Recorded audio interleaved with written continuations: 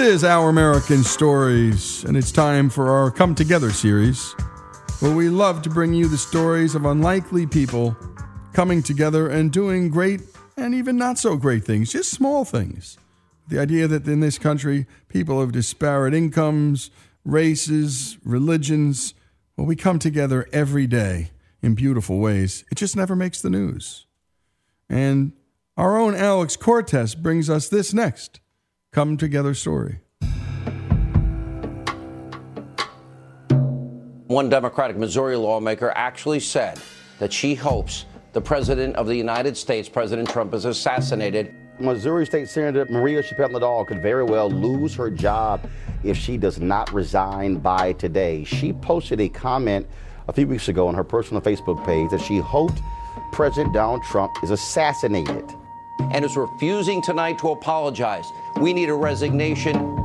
There is no way in hell that I'm resigning. When most of us heard about this whole episode, let's be honest, we didn't say to ourselves, I want to go and have coffee with this chick. But one man out there did. I think the exciting thing about Christianity is when someone falls into a pit that they dug for themselves is the joy of reaching the hand down to try to pull him out of the pit that he deserved to be in. And if we just think about that concept of the Christian value system, it could get rid of a lot of animosity. I think there's a verse someplace that says, "Vengeance is mine, said the Lord." Well, I think too often we want to take vengeance. We want to execute the penalties. You're listening to businessman and philanthropist Foster Friess. And for Maria Chappelle-Nadal's part, she later apologized. I couldn't share all the things I messed up because we only had a couple hours. Foster flew out to Maria and her district that includes Ferguson, Missouri, to share this time together. They went to her Sunday church service and then had coffee. And the punchline is, we say neither one of us changed our position on marriage or on sexuality. And so when we can talk about things that we agree on, we then learn how to be more tolerant of what we disagree on. Tolerance used to mean you believe one way, Alex, I believe the others. We're absolutely opposite. Let's go play golf. But now tolerance has morphed that you have to embrace my values every bit as dear as your own. And so we have to go back to what the word tolerance means, and also just the whole idea of how do we get along better? How do we be more civil? How do we disagree in an agreeable way? As you might expect, many of Maria's colleagues in the Missouri state government didn't quite approach the situation with the same grace as Foster. Understandably, they were calling for her to resign, and if she didn't, they were threatening to impeach her and kick her out of office. I don't want to make a judgment for the people in Missouri. That's for them to decide. But as far as my personal life, why would I want to hold this against her when she said, hey, I messed up. I really should not have done that. And how can I say, well, we're going to stomp on your throat and push you down?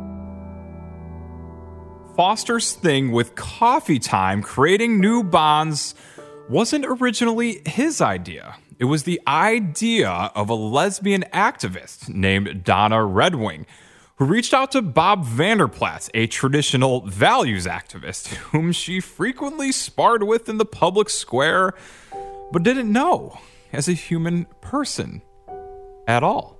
So she asked him to coffee, and he said yes, and they're now friends. And Bob regrets that he wasn't the one to reach out to her. Beautiful. Foster saw all of this and was inspired. The power of one single story.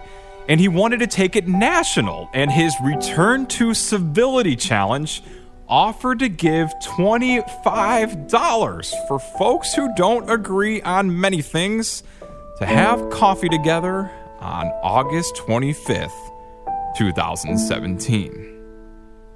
$25, your challenge to people. That's some pretty nice coffee you were buying for people, Foster. Yeah, it was well worth it. And one of the greatest things, Alex, that came out of this, some guy writes me an email. He says, because of your coffee challenge, I took a guy that I've been at odds with for 20 years because he cheated me in a business deal. And we had coffee together, and I forgave him, and he forgave me. And now we're getting together occasionally. And if nothing else came of that coffee challenge, in addition to the fun time with Maria, it was well worth it. And I'm going to try to remind people to continue to do it because it's going to bear fruit, and we should have that as maybe a weekly endeavor for each of us. I think it's really a terrific idea. And that with Maria, on tape, the newspaper concluded with the fact that I said to the camera, I said, I'm a white Republican and she's a black Democrat, but I love this woman. And when you meet her, you can't help but have nice feelings towards her. And great job as always, Alex, and what a great story. And by the way, a little bit about Foster Freese's life. His mom dropped out of school in the 8th grade in order to pick cotton and help save her family's Texas farm. With 8 siblings to feed and no father around, somebody had to. His dad was a cattle dealer who busted his butt. Foster's first job as a kid was delivering newspapers. He learned a little bit about entrepreneurialism there. He grew up in a little town in Wisconsin of 5,000 people. And ultimately, he'd form an investment company, make a fortune. He's a Republican. You'd think, what does this guy have in common with a Missouri state senator who happens to be black? Well, a whole lot. And that's why he did this coffee challenge. And maybe we all should. And next year, we'll cover here on Our American Stories the coffee challenge. What a great idea. And we can disagree and, well, not be disagreeable. And let's try and find common ground. And I think that's why folks love this show. Because there's no screaming, there's no yelling. It's a screaming and yelling free zone. Foster Freese's story, Maria Chappelle Nadal's story, here on Our American Stories.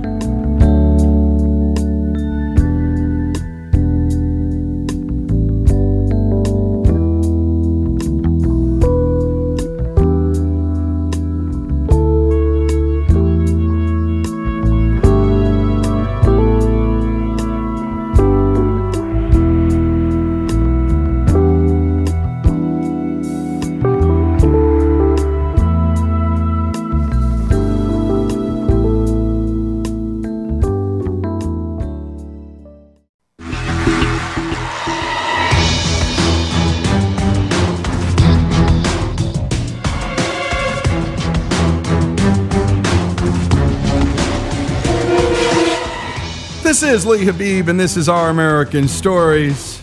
Every now and then we like to drop in on some of our favorite TV shows, and Shark Tank is it. We love everything about it. It's celebration of capitalism in the end, and capital, and people pitching each other, and trying to live the American dream, and every kind of American walks through the Shark Tank. Young and old, black and white, it makes no difference. North and south, east and west, and we're all rooting for the people, and sometimes it works out, and boy, sometimes it doesn't. When it doesn't, sometimes it's really funny. This particular episode started with a display that included a whole lot of barbecue sauce and a microwave. Hi, I'm Al Bubba Baker from Avon, Ohio, owner of the D-Bone Baby Back Rib Steaks. I'm seeking $300,000 in exchange for 15% equity in my company.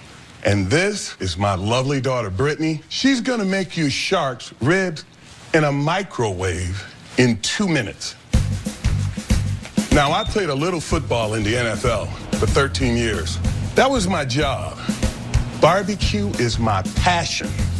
Sadly, I married a woman that doesn't like ribs because they're too messy. So I vowed to find a way for my wife to be able to enjoy ribs. But how do you make ribs less messy? You take the bones out. After 20 years, I found the perfect method, and the D-Bone Baby Back Rib Steaks were born. We are the only people that have removed the bones from an actual slab of rib, leaving the meat intact so that everyone can enjoy ribs with a knife and fork. Our deboned baby back rib steak is not pieces of meat formed in the shape of a rib. You know what I mean? You tell, Bubba. Boneless meats are the way of the future, and the future is now. Make no bones about it, Sharks. It's time for some ribs. Always time for ribs. Bubba, bless me with the Bubba baby back. Bubba, who'd you play for? Well, I played for the Lions. I was Rookie of the Year in 1978. I played for the then St. Louis Cardinals, and then I came back and I retired in Cleveland in 1990. That's a long career, man. Great career. And there you have it. That's as good a pitch as you'll hear on Shark Tank. Al, Bubba Baker, and Brittany. Well, Bubba's daughter then passed out plates of ribs she just heated up in the micro. And the Sharks, well, they feasted. This is absolutely delicious. Yeah, it's very good. This is really, really good. Thank you. Right. Thank you. So basically, I just want to be really, really clear. I buy this, I throw it in the microwave for 2 minutes. And it tastes like this? You got it. Often when we go to restaurants, cowboy ribeye, bone-in ribeye, some people actually believe that the bone just tastes better. That's a great point. We cook the product with the bone in it, and when the product is fully cooked, then we remove the bones, then we quick chill it, and then it's packed right away. Is there anything proprietary about how you're removing the bone, or you're genetically altering cows so they grow up with no ribs? Actually, it's pigs. Kevin, it's hogs. It's hogs, Kevin. Mr. City Slick, Mr. Wonderful Kevin might just be a little confused about his livestock, but the man has no confusion about how to make money. He zeroed in on the key question. Okay, so why couldn't I just do the same thing? Well, right here, Kevin, is the patent for the product, and right here is the patent for the process. Wow. Can I see the process patent? Here, take them both. So nobody else can make boneless ribs? Let me be more specific. No one else can make a fully cooked rib with either one or more bones removed from it. Wow. And how do you get the bones out? If I tell you that, I gotta kill you. Kill them. No, you don't. You got a patent. You got a patent for it, Bubba. You can tell him. Yeah, tell me. Robert, honestly, there's the patent, then there's the know-how. And what I say to people who are gonna go try and reverse engineer and figure out how to do it, I say, good luck to you, because it took me 20 years to do it. I gotta tell you something. In the entire history of Shark Tank, I've never seen a patent on a food product ever before. Thank you, because we worked it. Well, the Sharks were clearly interested. Robert and Barbara Corcoran jumped in with more questions. Al, what are your sales and how many locations are you in? Okay, our sales are $154,000. Over what period? Over a year's period. We're selling in about 48 stores. You said it took you 20 years to develop this, and you've only been in business 1 year. What happened to those other 19 years? Well, at one point, I'll be honest with you, I hate to use this word, I quit. And the reason that this young lady and I are partners is we had an incident where she was in track, and like most dads, I was pushing her. She said, hey, I don't want to run track. I said, you cannot quit. And she said, well, you quit on the boneless ribs. Whoa, powerful. Yeah. If it wasn't for her, I wouldn't still be doing what I'm doing. And what a story. And this is why people love Shark Tank, frankly. I mean, it's not just the products, it's the people. Mr. Wonderful had heard enough. He wanted in. Okay, guys, I actually am an investor in a restaurant chain with 450 locations that sells a ton of protein, and this is their second largest selling item, ribs. Here's a big problem with your deal right now. You're asking for $2 million valuation on this thing. You're not making any money. The only value here is in the patent. This reminds me of a story that's so relevant to you. I love stories. The first season of Shark Tank, a guy stood right where you are. He had a folding neck guitar. He wanted to build out a guitar company. The only thing of value was a patent on the folding neck technology. You know where we are today? Where are you at? They are licensing that technology on fender bender guitars all around the world. He's going to be rich. Listen to what I'm saying to you. A patent on a food product? That's interesting. And the only value in the patent is to license it to one of the suppliers of protein. I want to take you to one guy that supplies you know what? Pigs hate this guy. All around the world, pigs are walking around saying, stop the senseless slaughter because of this one guy. So my offer is very simple. I'll give you the $300,000. It's contingent on getting one of the large meat processors in America to license the patent. But I want 49%. That's the deal. And by the way, that's almost always Mr. Wonderful's MO. He's an intellectual property guy. He wants to sell licensing. He doesn't want to manufacture. He doesn't want to do any of that stuff. And by the way, we learn a lot from this show because in the end, who would know if you didn't know that you can just sell an idea and let a manufacturer do it, sit at home and just collect royalties? Not just musicians collect royalties. People of all kinds do. And by the way, people who sit on mineral rights collect royalties. So when you hear, and the next time you hear a story about whether to frack or not in your area, maybe the farmland you're sitting on is sitting on some natural mineral rights, and you can just sell those rights to somebody and you can take care of your family.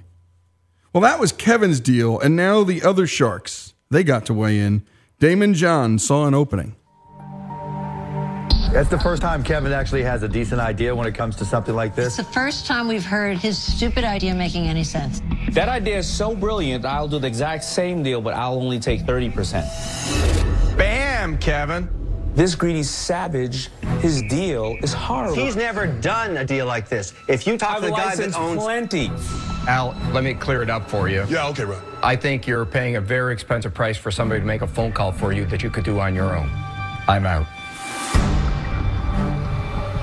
Barbara? I would have pitched you that I should bring it to some of the big box stores, some of the club channels like BJ's, Costco, but I happen to think some of the offers on the table are better, so I'm out. But I'm kind of the same boat. I think you need to fatten up the hog some before it's ready to go. For me, the business would have to be a little bit bigger. That's why you're limited kind of to the licensing play. So for those reasons, I'm out. Okay. Al, you've got two offers. Yeah. Both licensing deals. Al, is this the path that you want to go down? Talk to the guys at Voyager and Fender all around the world. I'm the man. And I want you and I to debone this pig together. You've got the real deal and you got the discount license guy. Day one, you're not taking a check, and he wants to take 50% of your company. 49. I'm worth every cent of that 49%. What are you going to do?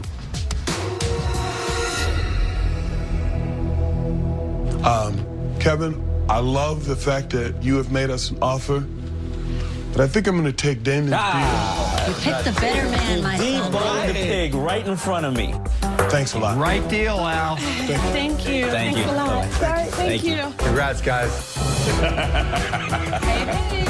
What a great laugh. And it would have never happened without Brittany, Al Bubba Baker's daughter. Bubba went on with Damon, as we heard, and Bubba's boneless ribs was introduced to the nation. Soon, Bubba and his daughter struck a deal with Carl's Jr. and Hardee's, and by early 2017, their business, which had only taken in $154,000 in sales when appearing on Shark Tank, crossed the $16 million mark in sales. What an American story. A Shark Tank story, Al Bubba Baker and Brittany's story, here on Our American Stories.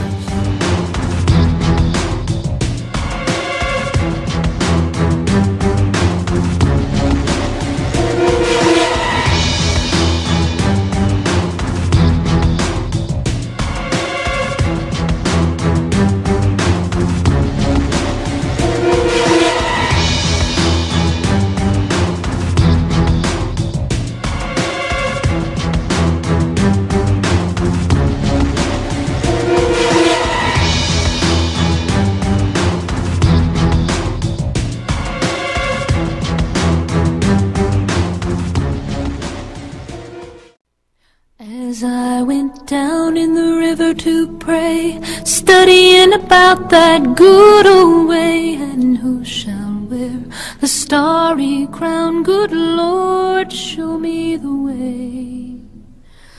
Oh, sisters, let's go down, come on down.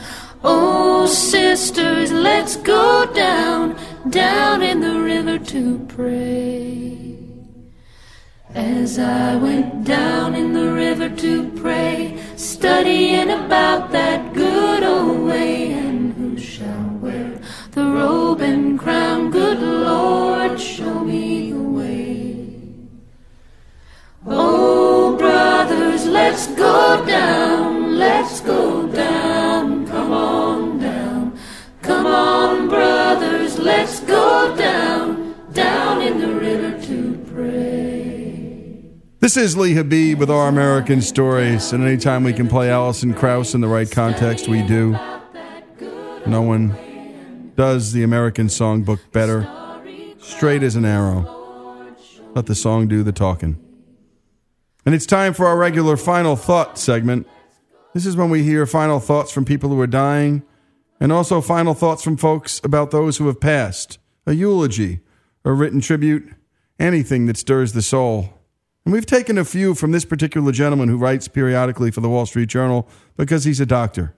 And doctors know firsthand a lot about death. And this is a man who has not insulated himself from the emotional impact of patients that die. And that makes him remarkable. This week's Final Thoughts feature is a powerful one from Dr. E. Wesley Ely. And again, he's a professor of medicine and critical care at the Nashville VA Medical Center and the Vanderbilt University Medical Center. Dr. Ely recently told the story in the Wall Street Journal, and it was called A Swimming Pool in the ICU. He graciously recorded it for us. Let's take a listen.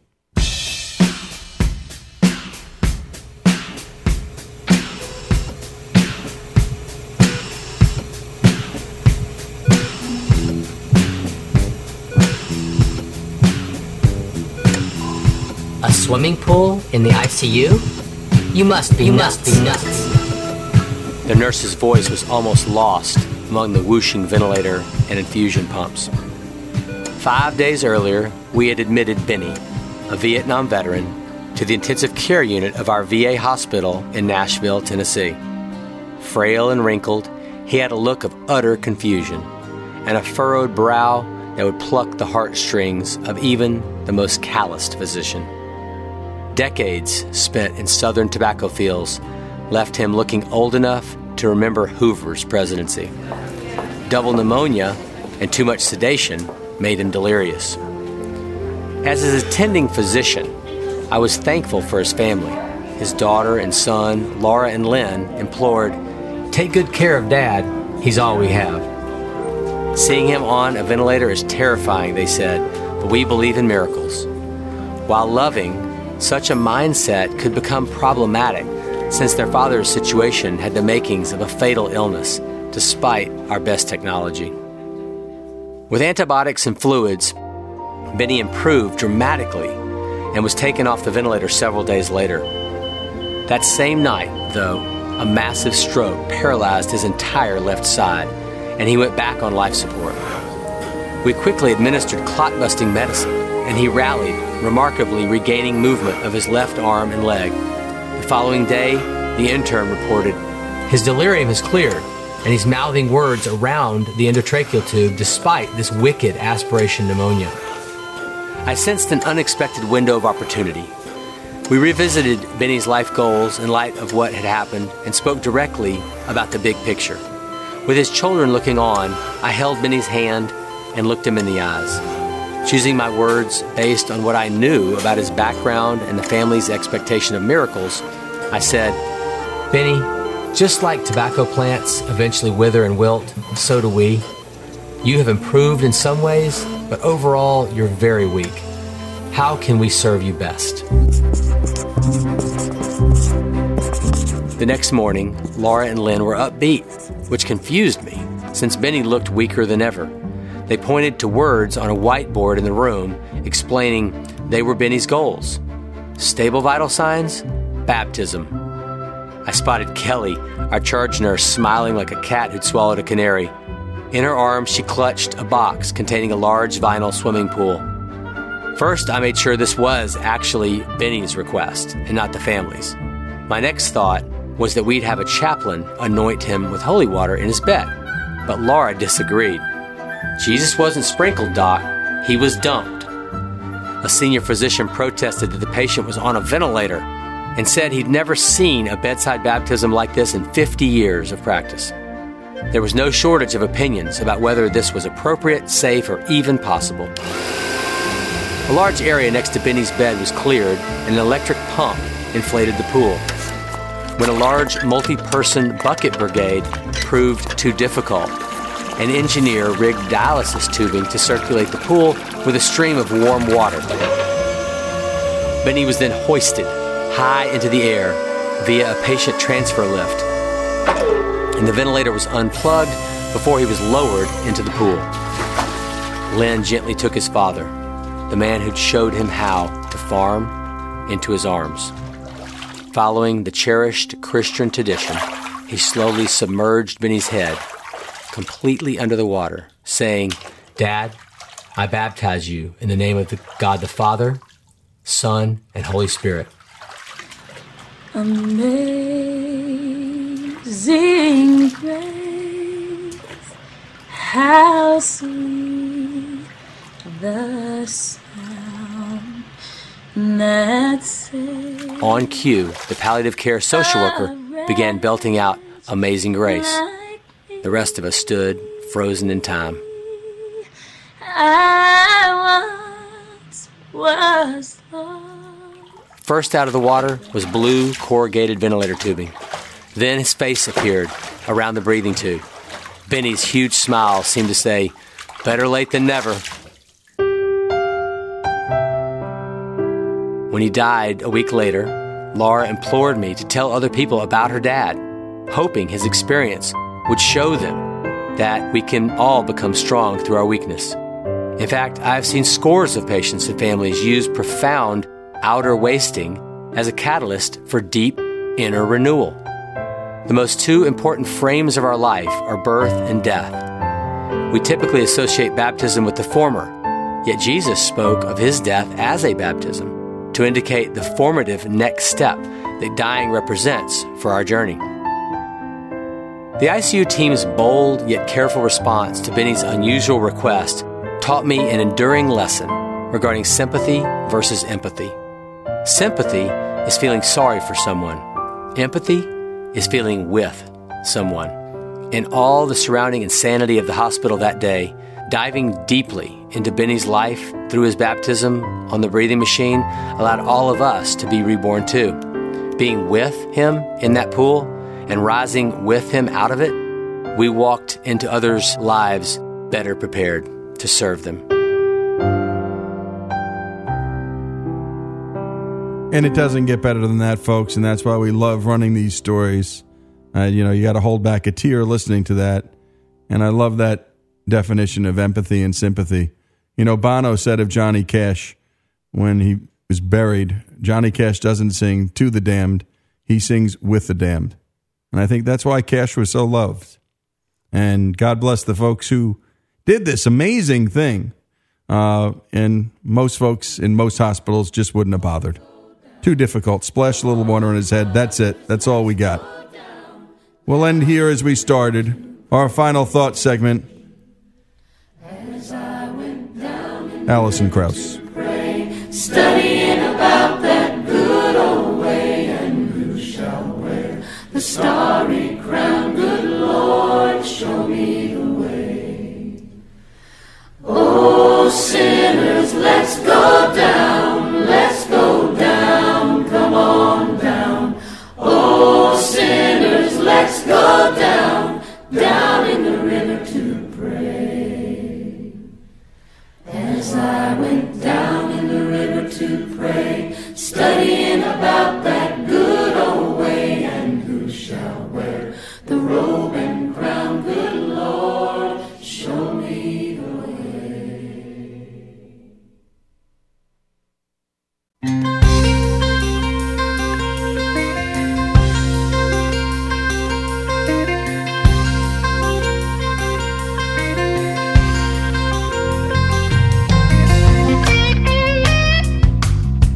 This is Our American Stories, and we love to talk about everything here on this show, from arts to sports to history even. And this segment combines two of our favorite things, history and music. And that brings us to our regular weekly feature, and it's brought to us by Jesse, as always, this week in music history. Well, I'm gonna lay down my burden down by the riverside, down by the riverside, down by the riverside. I'm gonna lay down my burden down by the riverside, study one more. This This week in music history, 1956, the $1 Million Quartet impromptu jam session took place at Sun Studios in Memphis with Elvis Presley, Jerry Lee Lewis, Johnny Cash, and Carl Perkins.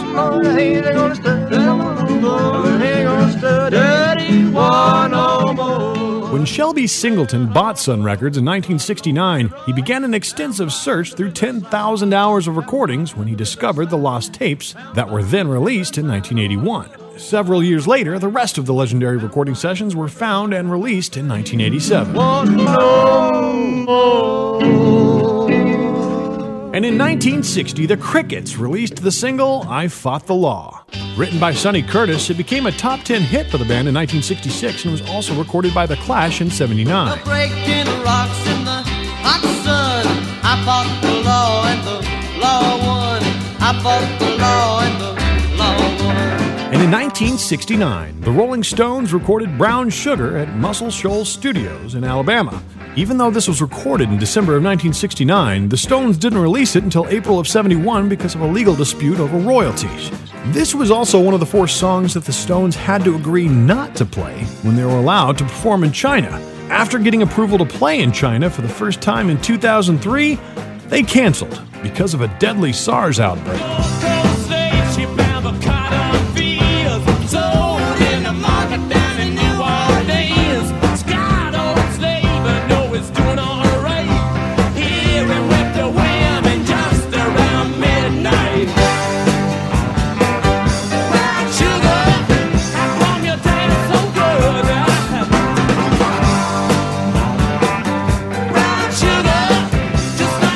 In 1965, the Byrds started a 3-week run at number 1 on the U.S. singles chart with Turn, Turn, Turn, the group's second number 1 after Mr. Tambourine Man. Everything turn, turn, turn. There is a season, turn, turn, turn. And a time to every purpose under heaven. A time to be born, a time to die. A time to plant, a time to reap, a time to kill, a time to heal, a time to laugh, a time to weep. The lyrics, except for the title and the final 2 lines, are adapted word for word from the 3rd chapter of Ecclesiastes.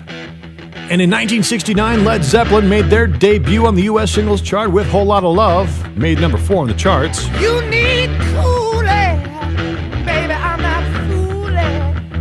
I'm gonna send you back to schooling. Way down inside, honey, you need it. I'm gonna give you my love. I'm gonna give you my love.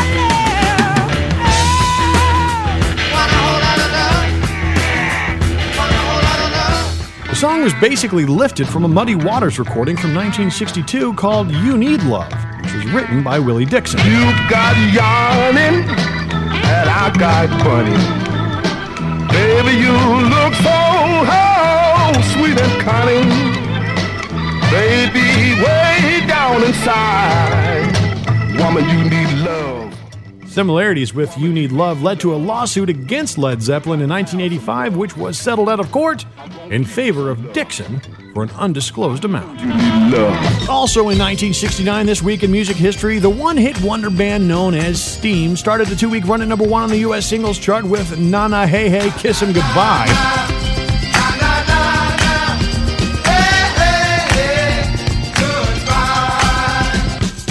One of the strangest number 1 hits in U.S. history. The song was written as a throwaway B-side, but became a cultural phenomenon. The chorus translates really well to other languages, giving it an international appeal. The Spanish rendition goes, na na na na na na na na, hey hey hey, adios. And in 1975, Paul Simon went to number 1 on the U.S. album chart with Still Crazy After All These Years, his first U.S. number 1 solo album. He won 2 Grammy Awards for Album of the Year and Best Male Pop Vocal Performance in 1976. I met my old lover on the street last night. She seemed so glad to see me. I just smiled And we talked about some old times, and we drank ourselves some beers. Still crazy after all these years. Oh, still crazy after all these years. I ain't gonna work for Maggie's pawn no more. In 2013, the electric guitar played by Bob Dylan at the 1965 Newport Folk Festival was sold at auction in New York for a record $965,000. The Fender Stratocaster had been in the possession of a New Jersey family for 48 years after Dylan left it on a private airplane. And born this week in music history, 1920, Dave Brubeck, jazz pianist and composer. Take 5 is a jazz standard composed by Paul Desmond and originally recorded by the Dave Brubeck Quartet for its 1959 album Time Out, recorded at Columbia Records' 30th Street studio in New York City on July 1st, 1959. 2 years later, it became an unlikely hit and the biggest-selling jazz single ever.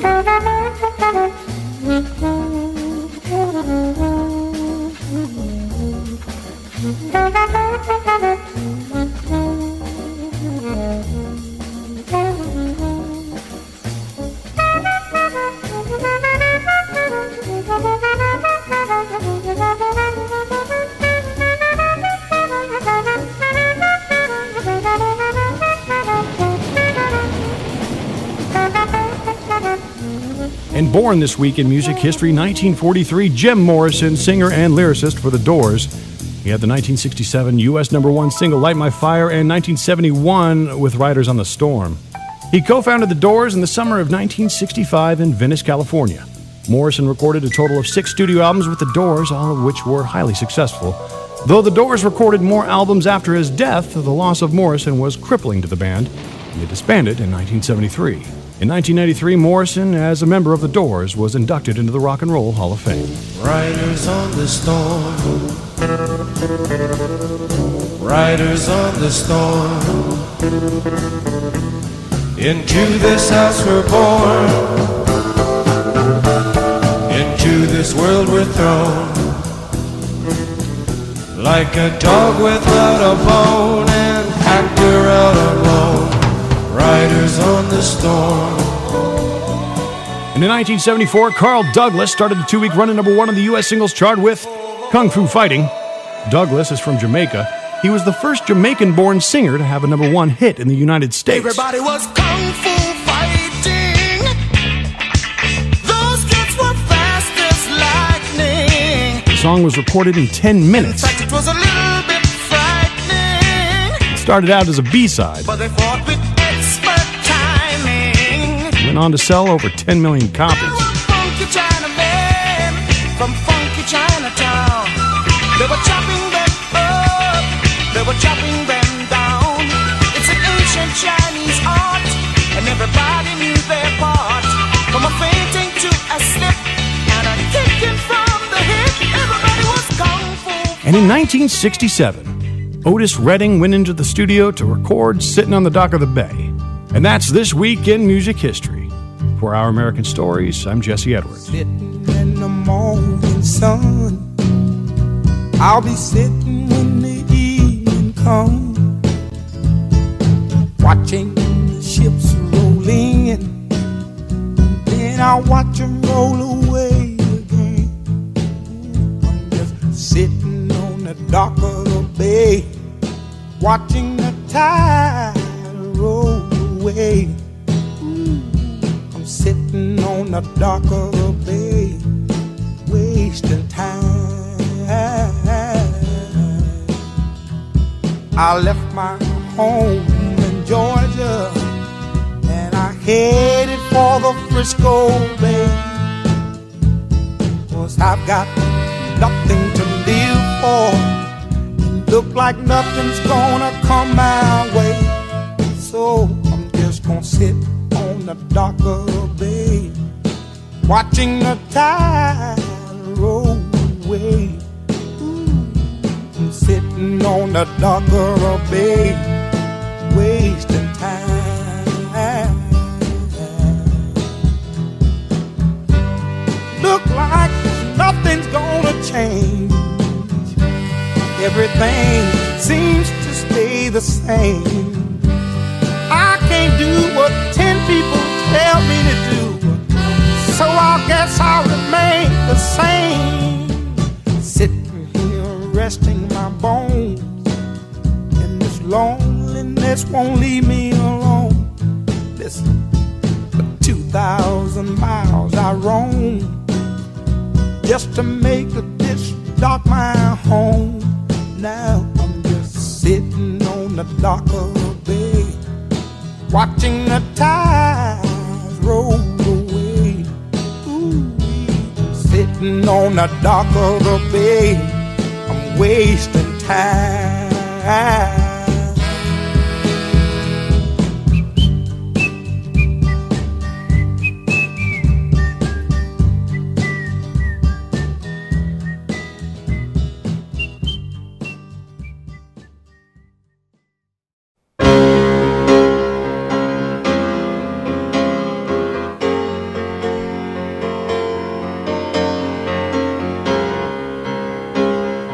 This is Our American Stories, and for the hour, the making of Martin Scorsese's Goodfellas. The Godfather was a classic. The Sopranos, wow, what TV. But you want to talk a movie that left a mark? Goodfellas is a 1990 American biographical crime film directed by Martin Scorsese. It's an adaptation of the 1986 nonfiction book Wise Guy by Nicholas Pileggi. The film narrates the rise and fall of mob associate Henry Hill and his friends over a period, well, almost 25 years, from 1955 to 1980. But after wrapping his first feature film, Mean Streets, in 1973, Martin Scorsese never saw himself making another gangster movie. That is, until he picked up the book by Nicholas Pileggi called Wise Guy. Here's Scorsese and Pileggi on how Goodfellas was set in motion. Having dealt with that world to a certain extent, I felt, therefore, I never really wanted to touch upon that world again. But I found that the style of the book was so interesting, and I tried to say, boy, if I can make a film like the style of this book, because what's the point of making another gangster picture? There have been several books about mob bosses, but it was like getting a hold of a soldier in Napoleon's army. That's who I wanted. I wanted to know how it worked inside. Detail, detail, detail. Everything is detail. I was interested in the minutiae of how to live as a wise guy. I wanted to get into the frame of mind of a guy who works that way every day. And you also had the voice of Henry. So much of that book was just his telling the story. So Marty called, and he said, hello? He said, yeah, my name is Marty Scorsese. He said, I'm a film director, a movie director, I think he said. And he said, do you know? And I said, I know who you are. And he said, well, I'm calling you because, he said, I just read your book. And he said, I've been looking for this book for years. I said, well, I've been waiting for this phone call all my life. So he said, I want to do it. But he wanted to write it with me, but he couldn't make a deal with me. So I said, don't worry about it. The deal with you is on the phone now. We will make this movie. Don't you worry about anything else. I hadn't put my name on a script since Mean Streets, and I wanted to create an exhilaration of that kind of life. Now, when you're working with Marty, of course, he already sees the movie. I didn't, but it was all right. He brought me along. You know, I did most of the typing, but he writes longhand. So I would type, and then it would come out, and then he would scratch these little things on it, and we would work on it, and the dialogue would be bounced back and forth between us. So we would develop scene after scene. In this scene, this is what's going to happen. Then we go to this. And he also said, put in the corner, and he would mention a piece of music. I want that music here. And anyone who has seen a Scorsese movie knows how much the music drives the movie. Nowhere is this fact better exemplified than in his Goodfellas picture. For Scorsese, who carries a music library in his head, he hears the music while he's penning the script. You know, we did our jobs, and, you know, we had great makeup, and they made us look all whacked out. But talk about music and editing. Everything gonna be all right this morning. Let's go shopping. Marty had such great ideas about how to put music to some of those images. When we were writing, there's that scene where Bob De Niro is standing at the bar with a cigarette, and he's looking at Manny, and he's going to kill him. And you know he's going to kill him. And Marty has this shot, and he gets closer and closer and closer, and Bob's eyes get more wolf-like. It was just the most terrifying picture. And as I'm typing that stuff, because I'm the typist, he says, put in cream. I said, what cream? He says, just write down cream. I said, what cream? Who are you talking about? Just put it. Do me a favor, just put it. So I typed in cream. Well, it turns out, while we're typing that scene, he's already listening to the music. So now I can't interpret that. I can't tell you where that, it's all intuitive. It's all part of whatever comes out of him. Now I look at that scene, and when I see it, it's an amazing scene with that music and that close-up of Bob. Conway, the De Niro character, he decides at that point, being annoyed by all these people around him asking for their cut of the job, the Lufthansa robbery and all that stuff, why should he give it to anybody? Why shouldn't he just keep it all for himself? The only way to do that is to give his friend, Tommy, Joe Pesci's character, a little sort of nod wink, in a sense. You see that in his eyes, and we shot that, I think, at 32 frames a second or 36 frames, just to get, I don't know. I didn't know what I was going to get, but then when I saw the rushes, I saw that gleam in his eyes, and I synced that to the guitar from Sunshine of Love right to that point. Some of it he put into the film in the editing room. He has a deep sense of how music should go with a film, and by that I don't mean that it should go easily. Sometimes it's a shocking choice, but it works like crazy.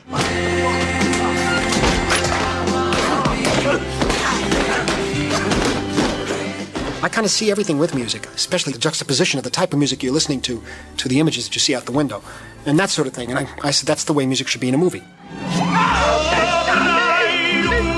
Henry, shut the door, shut the door.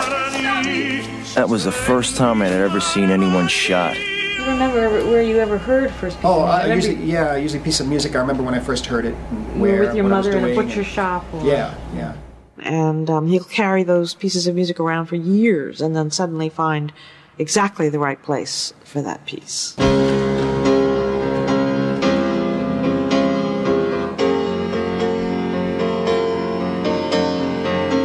Each shot was designed to certain bars of Layla.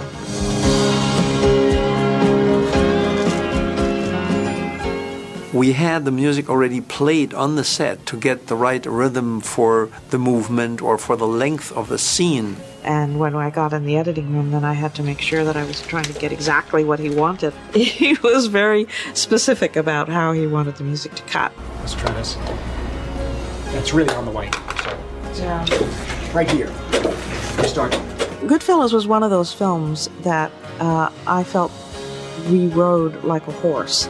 It was so beautifully scripted and shaped by Nick Pileggi and Marty that it had its own energy, it had its own drive, and as Marty was laying it down, it just had an incredible feeling to it. So we were sort of riding it and trying to stay on top of it and stay ahead of it if we could, but it was so strong. It had such a rhythm. Oh, you broke your cherry.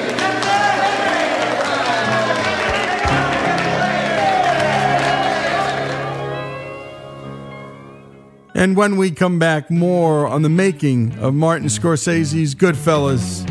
This is Our American Story. And as always, we take you on some diversions and some side trips on some of the most iconic artists, movies, music, and Goodfellas. It doesn't get better. More after these messages. I'll soon be with you, my love. Give you my dawn surprise. I'll be with you, darling, soon. I'll be with you when the stars start falling.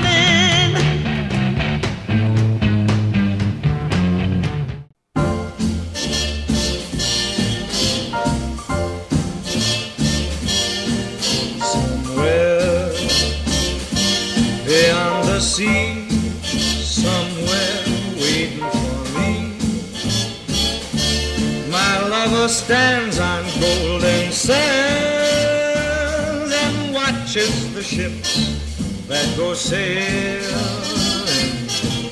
This is Our American Stories, the making of Martin Scorsese's Goodfellas. We continue that story. The three main characters were played by Joe Pesci, Robert De Niro, who got the role after Al Pacino turned it down, and Ray Liotta, who only had 4 movies under his belt, but beat out Sean Penn for the role as Henry Hill.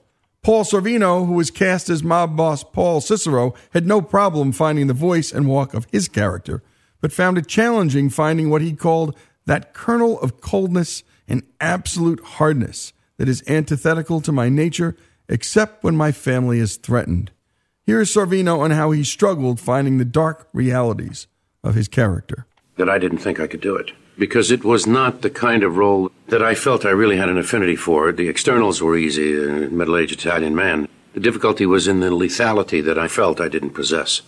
And so even though I wanted to do it, I was sort of faking when I went to the meeting and giving Martin the impression that I knew exactly what to do with it when I had no idea what to do with it. But I wanted so much to be in a Scorsese movie. I guess he just figured I was capable of it. And it was about 2 months in preparation to try to get this quality that I knew it called for. I was kind of agonizing over it for a couple of months. I was thinking, I'm going to ruin this movie. I was looking for something to get out of it. Till 2 days before we started production, by virtue of constantly searching to find where that kind of quality that killers have. I was preparing to go out one night, passed by the mirror to check for spinach in the teeth, and I jumped back. I literally frightened myself. I saw a look in my eyes that frightened me. And who was that? I said, that's Paulie. And once I found it, the role became just a duck in water. It just was so easy to do. That what Paulie and the organization does is offer protection for people who can't go to the cops. That's it. That's all it is. They're like the police department for wise guys. In order to create the greatest degree of truth, reality, and believability in his scenes, Scorsese is infamous for putting his actors through improvisations. Here's the Goodfellas team discussing this playful procedure. So much of what Scorsese does is in the way he directs. And so you see something entirely different up on the screen often than is in that script. If I felt the scene could be opened up, I usually did that with the actors in rehearsal. So we would rehearse 35, 40 minutes a scene, and they were all improvisations. They were very loosely around the script, just sort of what was happening, not improvising by writing lines. I mean improvising behaviorally. He always says, don't act like these people, behave like them. You know me, I would like to help you out. I hope so. Sonny, tell him what we talked about. He knows so well what actors need and how to help them. And then he'll see something he likes, and he'll come over and say, you know what you said in that other improvisation? Why don't you say that to him again? Or let him have it. Now go home and get your shine box. You piece of He uses the power of the verb. Acting is doing something. I threaten, I charm, I beg. And what Martin does in the improvisation is encourage the doing of things. Well, that merely means stay with the other fellow and deal with what he's giving you. Why, what are you, stupid? What's the matter with you? I apologize. What's the matter with you? Sorry. The is the matter with you? You feel like you're a real collaborator. It makes you feel that way, and in a certain sense you are, because you're giving all the good things that you have. And you see anybody f***ing around with the you're going to tell me, right? Yeah. That means anybody. He knows what he wants to do, but you really feel like you're creating and he's letting you go to do what you've come up with. That's just the way he is. He's very open to a lot of ideas from anybody. That was, for an actor, it was like the jackpot. And that was Lorraine Bracco talking, and it was the jackpot for everyone who acted in this movie. But the thing about improvisation is, for Scorsese at least, it's just a tool that is used by writers to chisel out a very detailed script of dialogue for the actors. It can be said that Joe Pesci owns not only the most famous improvised scenes in movie-making history, but the most famous scene. Here's Goodfellas star Joe Pesci. You don't improvise on camera when we're shooting. They all think that Marty just doesn't do anything, that he lets the actor say, okay, go ahead, and he sits there like this, and enjoys it. It's not true. I mean, it's so crazy to think that you can go in there and make a movie like that. It has to be structured. You're still saying a script. Gee, I wish I was big just once. You're a big cop. Really funny. Really funny. What do you mean I'm funny? It's funny, it's a good story. It's funny. You're a funny guy. That scene in I Make You Laugh. I didn't write that. I get credit for that all the time. People want to give me awards. Oh, you wrote that. I never wrote that. Joe made it up. What? You're funny. You mean, let me understand this. I'm funny how? I mean funny like I'm a clown, I amuse you? I make you laugh? What do you mean funny? Funny how? How am I funny? When Joe told the story that it happened to him about you're a funny guy, except he was on the receiving end of it, we then improv'd it for a while in rehearsal and then locked it in. Not just... You know how you tell a story? What? No, I don't know. You said it. How do I know? You said I'm funny. And that was very carefully worked on. Within our rehearsal period, I was able, as the co-writer, to record several takes, maybe 4 to 5 takes between Ray and Joe of this dialogue. I then took that and rewrote that, which was then inserted into the script. Funny how? I mean, what's funny about it? It was interesting how he shot that sequence. He's shooting it in a medium shot, not in a close-up. And the reason, I always tell film students this, it's very important, is that, first of all, he knew the scene was powerful enough that he did not need close-ups. And secondly, what he really wanted to show was how the people around Joe Pesci and Ray Liotta were gradually changing the looks on their face as the sense of dread began to creep into what was supposed to be a casual conversation, and suddenly it is wonderful how you see their faces change, and he was very adamant that that's how he wanted to shoot it. Oh, Anthony. He's a big boy. He knows what he said. What'd you say? You're right. Funny how? And you just watch his body language, and you know it's dead serious, and it could turn on a split second. But hard to cut. Marty and I spent a long time figuring out how long to wait until Ray Liotta actually says, "Come on, Tommy." Funny? What the f*** is so funny about me? Tell me. Tell me what's funny.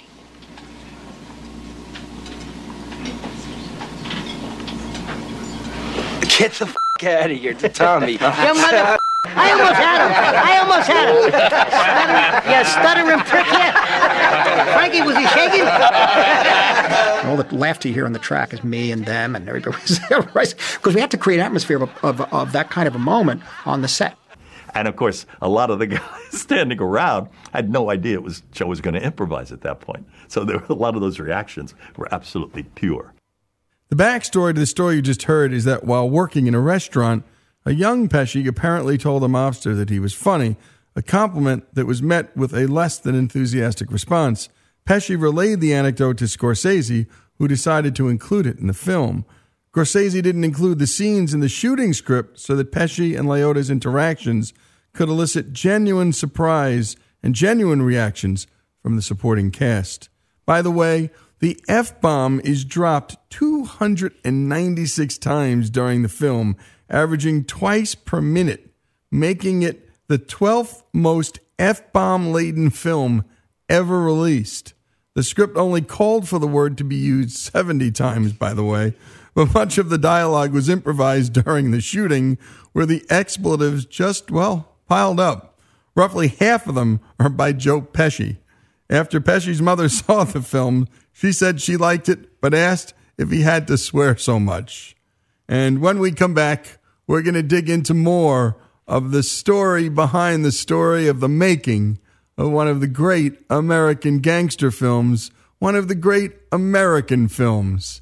And by the way, listening to that scene and remembering what it looked like, that nervousness that turned into laughter. And by the way, if you've ever met one of these wise guys in your life, they live off the power of turning on the dime how your day's going. And that's what they love. They'll kill you, they'll make you laugh, but it's all about them. And they get this minutia beautifully in Goodfellas. More of the story behind the story of the making of Goodfellas. This is Our American Stories. Like the fella once said, ain't that a kick in the head? The room was completely black. I hugged her and she hugged back. Like the sailor said, quote, ain't that a hole in the boat? My head keeps spinning. I go to sleep and keep grinning. If this is just the beginning, my life is gonna be beautiful. I've sunshine enough to spread. It's just like the fella said. Tell me quick, ain't love a kick in the head? I couldn't feel any better, or say. Oh, yeah. Oh, yeah.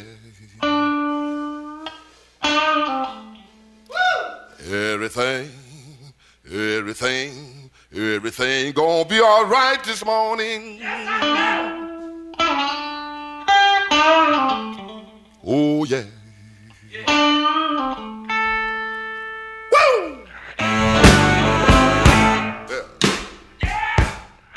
This is Our American Stories, and we continue our conversation. Actually, we continue the storytelling of the making of Goodfellas.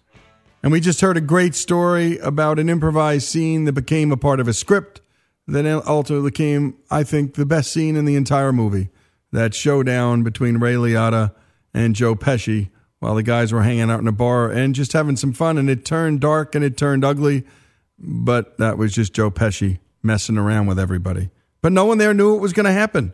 And no one in the audience did too, and that's what made that scene so good.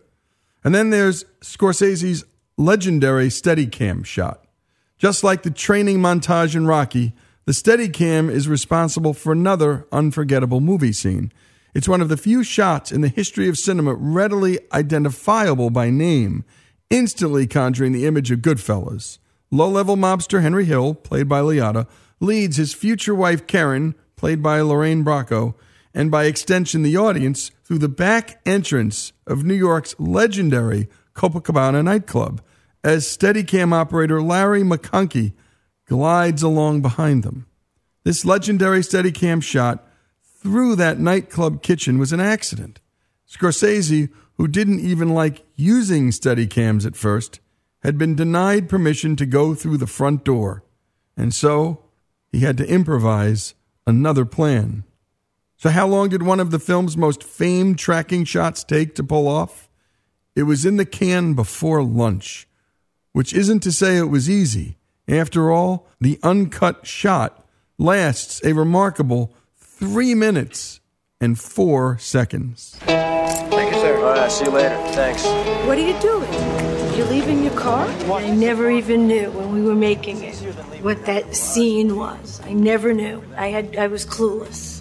I'd never even seen a Steadicam. And that doesn't exist in the book. But it does in just a couple of lines.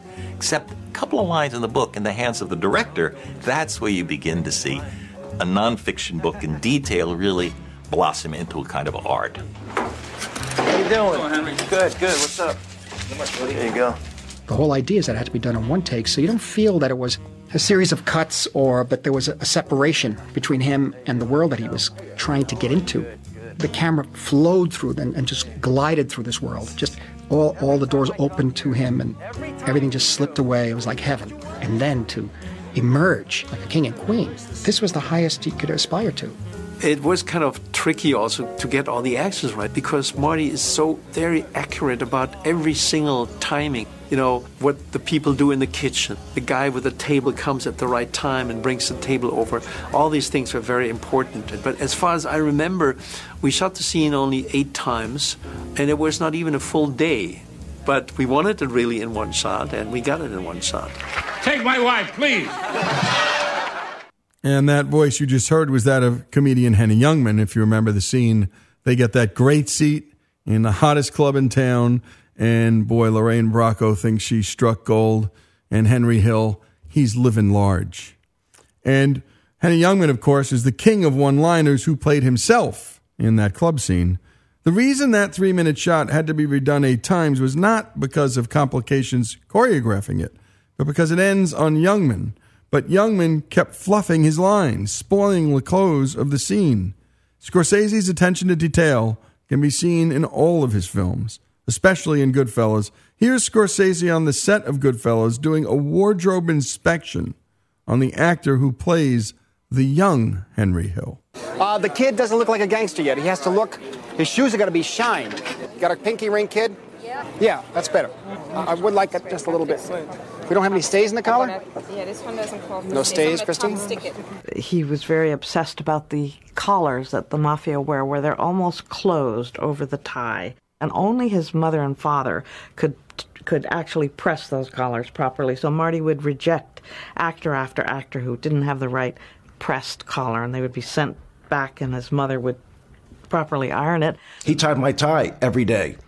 The way he wanted the knot was very specific, and I guess from when he was growing up, and every day he would tie my tie and get the knot right. I think he's very careful to make sure that it's believable. He'll often say to me in dailies, "I don't believe that. I don't believe that." It's the beautiful evocation of food, and he loves, for example, very tight shots of keys being put into locks or doorknobs being turned, because they're things that we do 1,000 times a day, but aren't ever celebrated in quite that way. They're distilled images, and they have a meaning. They have a real meaning for us, but that we don't even realize because we do them so many times a day. And what's so beautiful and dangerous about Goodfellas is Martin Scorsese's ability to get us, the audience, to sympathize somehow with the bad guys. But he doesn't leave us there. Scorsese's truthful portrayal of the human heart leaves us at the end of the film with real moral clarity. But the only way you can really be truthful about it is to really not be inhibited by anything. What do you mean don't be like I think it explains what the world is really like. And part of what's so interesting is that it starts out as a lot of fun. We're as bad as they are. We're happy to see the postman go in the oven. And all of a sudden, of course, when Spider gets shot, it all turns and it changes.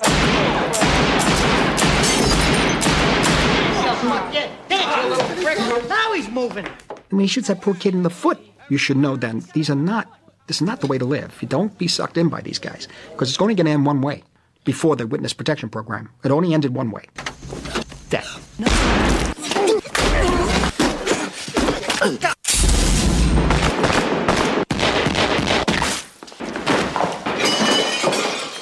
It was the most frightening thing. I mean, I was out of my body for a minute, I had to put myself in a frame of mind to really kill someone. I made them put full loads in the gun, in the .45, because I wanted to hear the echo. I wanted to feel the gun really kick like a real .45. The silence after the last shot rang out was more deafening than the gun. I think I brought more of almost like a documentary attitude towards it. I wanted to show you the star of the movie is a way of life, not a character. Somebody commented that it's like Scarface without Scarface, but that's what it is. Yeah, we don't need Scarface in the film. It's the way of life. If you grow up around that, what I wanted to show you was the danger of the exuberance of that kind of life at first, you see.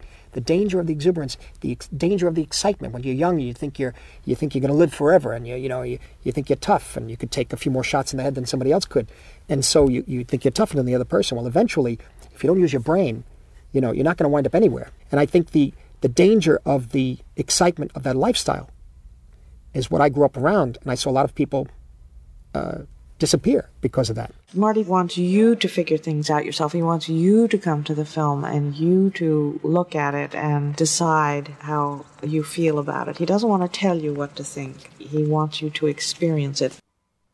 And I think that's what makes the film great. There's no judgment on these characters. We're the ones to judge. He just gets it right. And if you've ever grown up near mobsters, and I've spent quite a bit of time, if you grow up near Newark, New Jersey when I grew up, or liked playing horses like I did and go to an OTB in Brooklyn, there they were. And everyone loved him, but more importantly, everyone was afraid of him. And you always heard his story, and then every once in a while you'd see it. You'd see him beat the you-know-what out of somebody almost to death, and it would scare the life out of you. And they loved that. They loved it. I knew that wasn't my life. It was none of my friends' life. We stayed far away. We're not attracted to it at all. But many, many impressionable young men drawn right into the life. No better movie about the life. I think even better than The Godfather, because it wasn't as romantic. These guys are rough, and it's ugly. And when they're digging ditches and throwing guys into a ditch, shooting a kid in the foot over nothing, you get the real sense that these are some pretty bad dudes, and that gun could turn on you in any minute. When we come back, our final segment on the making of Goodfellas. This is Our American Stories. Your love is all that ever mattered. It's it's everything. Boom, boom, boom.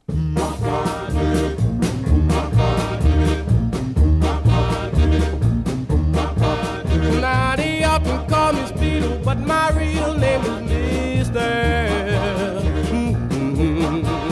Now they often call me Speedo, but my real name is Mister. No, for meeting brand new fellas and taking other folks' girls. Now they often call me Speedo, 'cause I don't believe in wasting time. This is Our American Stories, the final segment, our hour-long celebration of the making of Goodfellas. And by the way, in the first season of The Sopranos, Tony's nephew Christopher, played by Michael Imperioli, shoots a bakery employee in the foot for simply making him wait. As he leaves, the wounded bread seller yells, "He shot my foot!" And Christopher replies, "It happens." It's a nod to Imperioli's character Spider getting shot in the foot by Joe Pesci a decade earlier in Goodfellas. And if you remember, that kid working at the bar got shot in the foot for nothing. And that's what both of those stories are about. I've got to also add that The Sopranos is really about the fall of the mob post-Rico.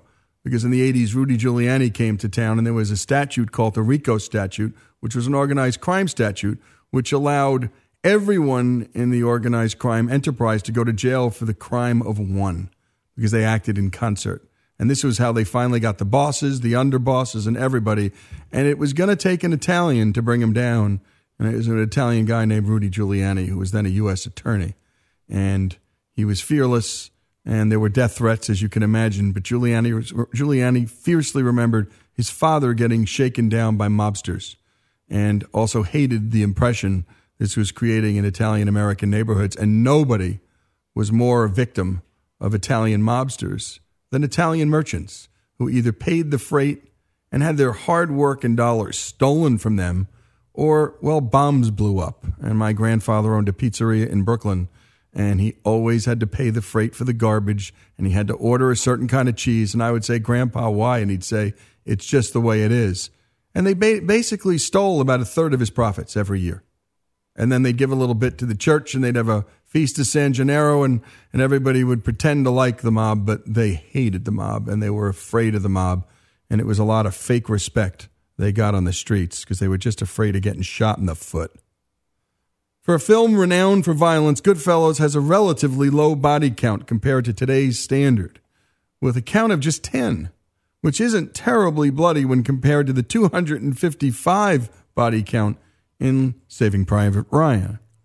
Once the scenes were shot, it was up to Thelma Schoonmaker, Scorsese's editor, to create movie magic. We've been hearing from her throughout this piece, but here she is with Scorsese and Goodfellas producer Irwin Winkler discussing how the uncharacteristic editing at the end of the film shaped the film. A great deal of Marty's movies are made in the editing room, particularly The Last Day as a Wise Guy, as we call it. Last Day as a Wise Guy is a sequence that I think came together particularly in the editing room, because we found that we could express the state of mind that Ray Liotta was in at that time, being coked up and completely out of control. It was written in a lot of small montages, but it was never really visualized on the script the way you see it on film. For example, when Ray Liotta plunks the guns, the camera swish pans up to him. I just always enjoy all the strange jump cutting that we did. Ray Liotta making veal cutlets and how we just jumped around and just experimented and just had a hell of a lot of fun, violating every rule there is. During the previews, the audience got annoyed, so I made it even faster, more relentless in a way. We can make it even more jagged. We can make it more fractured. And so we started doing more jump cuts. What I love about it is the annoyance at having to go bring the guns to Jimmy, knowing damn well Jimmy's not going to buy them. Stop with those drugs. They're making your mind into mush. That should put you in a position to say, what am I doing in my life? No, he's annoyed that I know Jimmy's going to make me bring this around. He's not going to want. I'm going to put him back in the trunk. I'm going to have to go over here. I've got to stir the sauce. I swear this helicopter's following me, but that, didn't pay attention to that. I think it is. No, it isn't. Picking up his brother. Drugs, coke, girlfriends. They're hiding guns in garbage pails. And it goes on like that. Everything seemed to be of the same importance. All on the same level. He could not differentiate at that point. Total madness. And it was total madness, and Henry Hill's life was spiraling out of control, chased and followed at every turn. Goodfellas was released on September 19th, 1990. Here's the initial reaction from movie critics Siskel and Ebert. Since 1976, when he directed Taxi Driver, Martin Scorsese has stood, I think, alone at the top of the art of film directing in the world today. His Raging Bull was generally conceded to be the best film of the decade of the 1980s, and now with Goodfellas, Scorsese has scored another magnificent achievement. This is a great film, a film about Scorsese's favorite subjects, the great tragic subjects like avarice and jealousy, murder and guilt, and it ranks with The Godfather in his portrait of the crime syndicate. I have never seen even a movie by Scorsese that really wrapped me up so much into the world of the emotions of these people. A day, 2 days after the movie was over, I still, myself, felt guilty, I think identifying with the guilt of the Ray Liotta character. Guilt not only that he did bad things, but the worst kind of guilt, which is the guilt that he still wanted to do them. He wishes he was still doing them. What I love about the film and what I like about Scorsese's work is he takes, in a very theatrical, exciting way, moral stands. Mm-hmm. He makes The Last Temptation of Christ. He makes Raging Bull he makes films about sinners and finds the saints and sinners and sinners and saints. And this guy, he's saying about the mob, these guys are scum. He says it. That's so refreshing in an artful, beautiful way. It's a fascinating movie. It's a great American film. Okay, I've seen it twice. I'm going back lots more times, and what I'll go back for is small things, editing scenes, the way he jumps in on dialogue. And my wife will tell you every time Goodfellas comes on, she can count me out of anything she has planned for the next 2 hours or 3. It's just the way it is. If you watch it from the beginning, you can't stop, but come in the middle of it and you can't stop. Here's co-writer Nicholas Pileggi recalling how Martin Scorsese himself reacted to his own film on opening night. I mean, when Goodfellas opened, it was the opening night, and I'm there, Nora's with me, and Marty is sitting next to me, and Helen's on the and finally it goes on, and it's Ziegfeld, and we're in black tie, and we're watching it, and I get this elbow. I says, what? See, we should have cut that scene. He's talking too much. And it's Marty. We're in tuxedos. It's the opening night. You can't do anything. Forget it. Sit back and enjoy it. And he laughed, and we watched the rest of the movie. But even then, on the opening night, he's thinking about how he could play around with it. Yeah, and that's what all artists are. They're never really happy. They just got to move on to the next thing because they want to tinker with a little more. After the film's premiere, the real Henry Hill, who was played by Ray Liotta, was so proud of the movie that he went around revealing his true identity and boasting that the film was about him. He only had one problem. He was in the witness protection program. The FBI had to remove him from where he was and give him a new location. In conclusion, here's Leonardo DiCaprio articulating what almost all of us who have watched Goodfellas felt and experienced. Goodfellas is one of those movies that whenever it comes on television, there goes my next few hours. I'm absolutely going to watch that. And that's what's so powerful about that movie in particular. And Marty's work for that matter. There's something about the way he connects you as an audience member and envelops you completely into another world that you become entranced by it, and the rest of the world dissolves away. And that's the magic of really making movies. The Goodfellas magic has made such an impact on the culture that it has even penetrated into the cooking world, which is no surprise considering the amount of time Scorsese spends shooting and discussing food in the movie. But contrary to the posh jailhouse scene where Paulie advocates using a razor blade to cut garlic so thin that it will liquefy with a little oil, the technique in reality isn't very practical. The garlic tends to brown too quickly. The key step is that you must keep the oil at lukewarm temperature. Instead of a razor blade, it's usually easier to mash it with a fork. Still, certain Italian cookbooks suggest you slice the cloves Goodfellas thin and to cook them low and slow. And by the way, just go to YouTube and Google the scene where they're cooking, because there isn't a better scene in the history of movies about eating and food. And this is what Scorsese was great at doing, piling on these life details that bring you into the world, envelop you, and carry you away. And let's take a listen if Jesse's got that.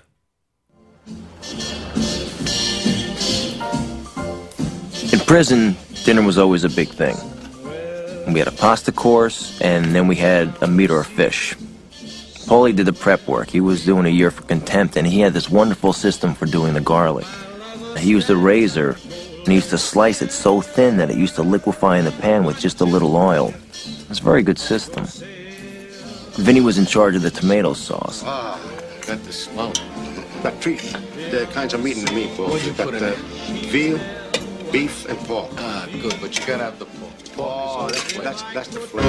I felt he used too many onions, but it was still a very good sauce. And there you have it, and that's why we love it. It was the life. Scorsese's right. It wasn't about any one character. It was the life that was the main character. And, boy, at the end of that movie, Henry Hill is just at a loss. He just can't believe it's over. That's the world he chose, and it's the world we're transfixed by. This is Lee Habib, the making of Goodfellas. Great job on this, Greg, as always, on these pieces. No one does them better on the culture, on the movies.